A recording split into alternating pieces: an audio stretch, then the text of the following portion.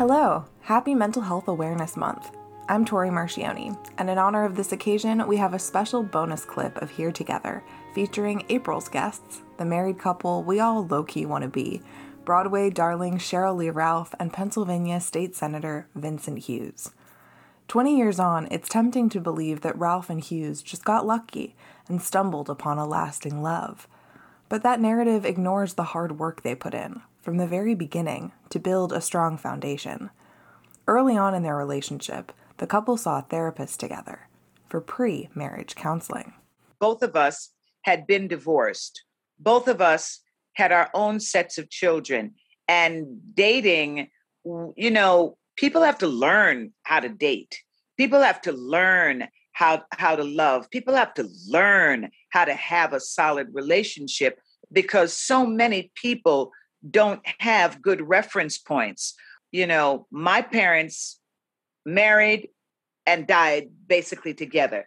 So I had to get over, for me, a sort of shame about being divorced because it seemed like everybody else in my family, my parents could stay together.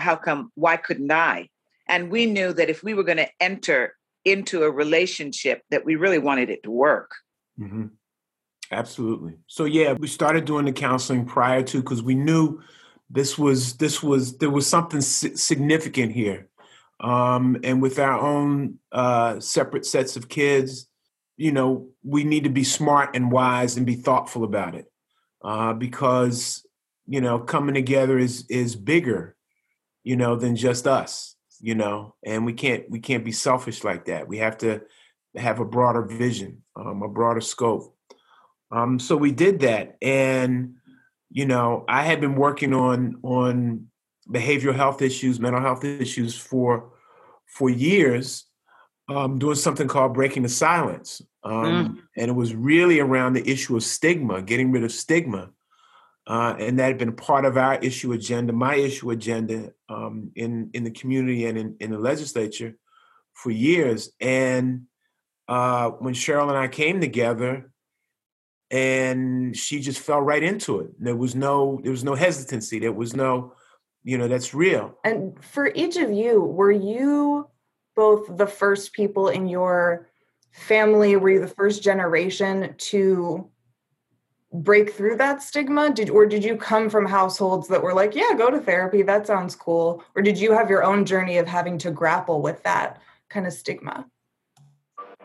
My family, it was like, you go to church, you find the right minister, and you talk about it. When I was in Catholic school, it was like, you go to church, you get in a little box, and you talk about it.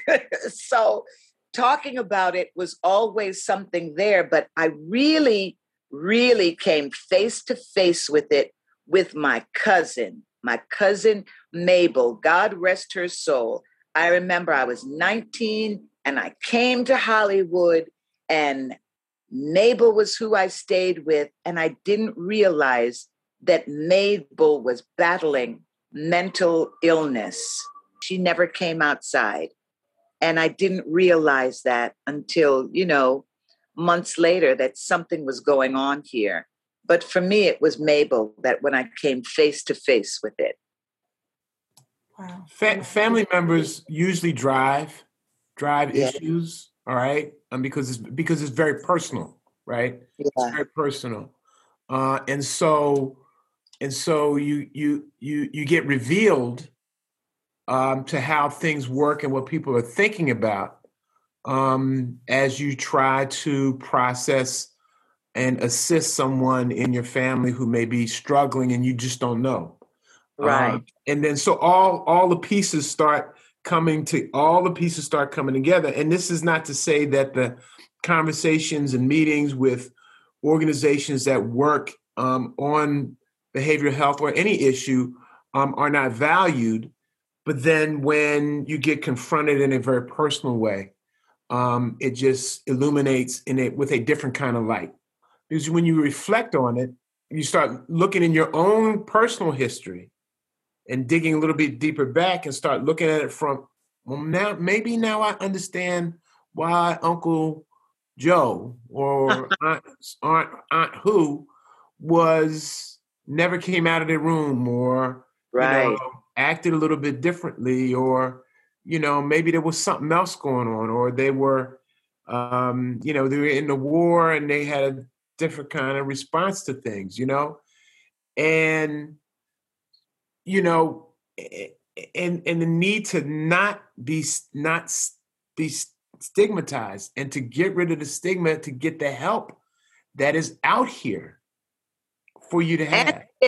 And to get rid of shame, because shame is something that, I always think in my mind that shame is something that we put in our minds, and we just need to get it out of our minds. The same thing with stigma, and stigma, whether it's mental illness, wellness, whether it is HIV, AIDS, whether it is Corona, COVID, stigma.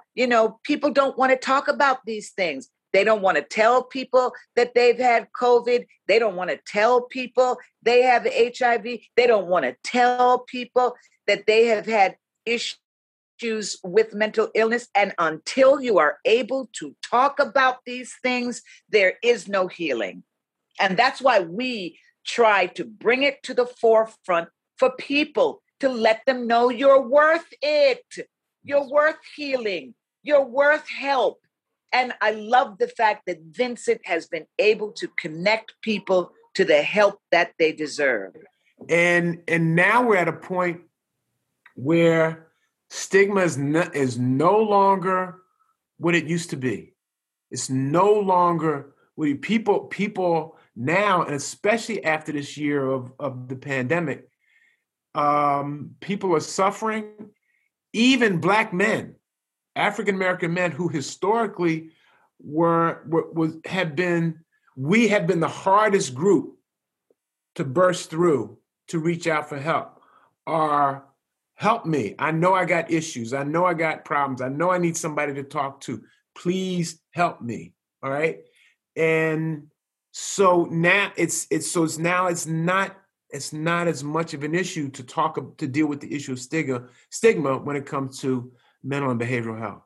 Not so much. But stigma is still there. But it's not as bad as it used to be, sweetheart. It's not as bad as it used to be. All right? I'm just telling you, it's not as bad. I'm just telling you. Senator Hughes is right. The stigma around mental and behavioral health isn't as bad as it used to be. But it used to be really, really bad. So Cheryl Lee is right too. There's still plenty left to overcome. Hughes underlines the importance of celebrating incremental wins, while Ralph highlights the necessity of remaining vigilant. Together, they lead by example. You can hear more from Senator Vincent Hughes and Cheryl Lee Ralph on episode 7 of Here Together, and you can learn more about mental health resources at the link in description. Thanks so much for tuning in. Till next time, be well.